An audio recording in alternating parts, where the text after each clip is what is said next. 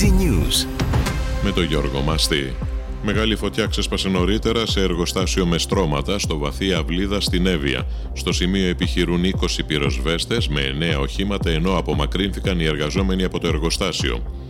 Για τακτικούς στρατηγικούς λόγους καθυστερεί η χερσαία επίθεση στη Γάζα, δήλωσε αρχηγός του Ισραηλινού στρατού.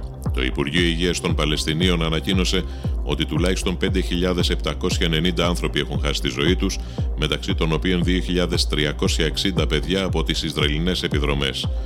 Ο Γάλλος Πρόεδρος πρότεινε να διευρυνθεί ο διεθνής συνασπισμός που μάχεται κατά του Ισλαμικού κράτους στο Ιράκ και τη Συρία, ώστε να συμπεριλάβει και τη μάχη κατά της Χαμάς στη Γάζα.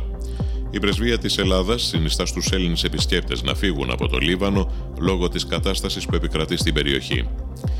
Τέτοιες πρακτικές δεν γίνονται πλέον ανεκτές. Ο ΣΥΡΙΖΑ δεν έχει ιδιοκτήτες, ανήκει στον κόσμο του, στη βάση του, και αυτή η βάση έχει αποφασίσει να έχει νέα πολιτική ηγεσία, αναφέρουν κύκλοι του ΣΥΡΙΖΑ μετά τη διαγραφή των κύριων Βίτσα, Σκουρλέτη και Φίλη από τον Στέφανο Κασελάκη.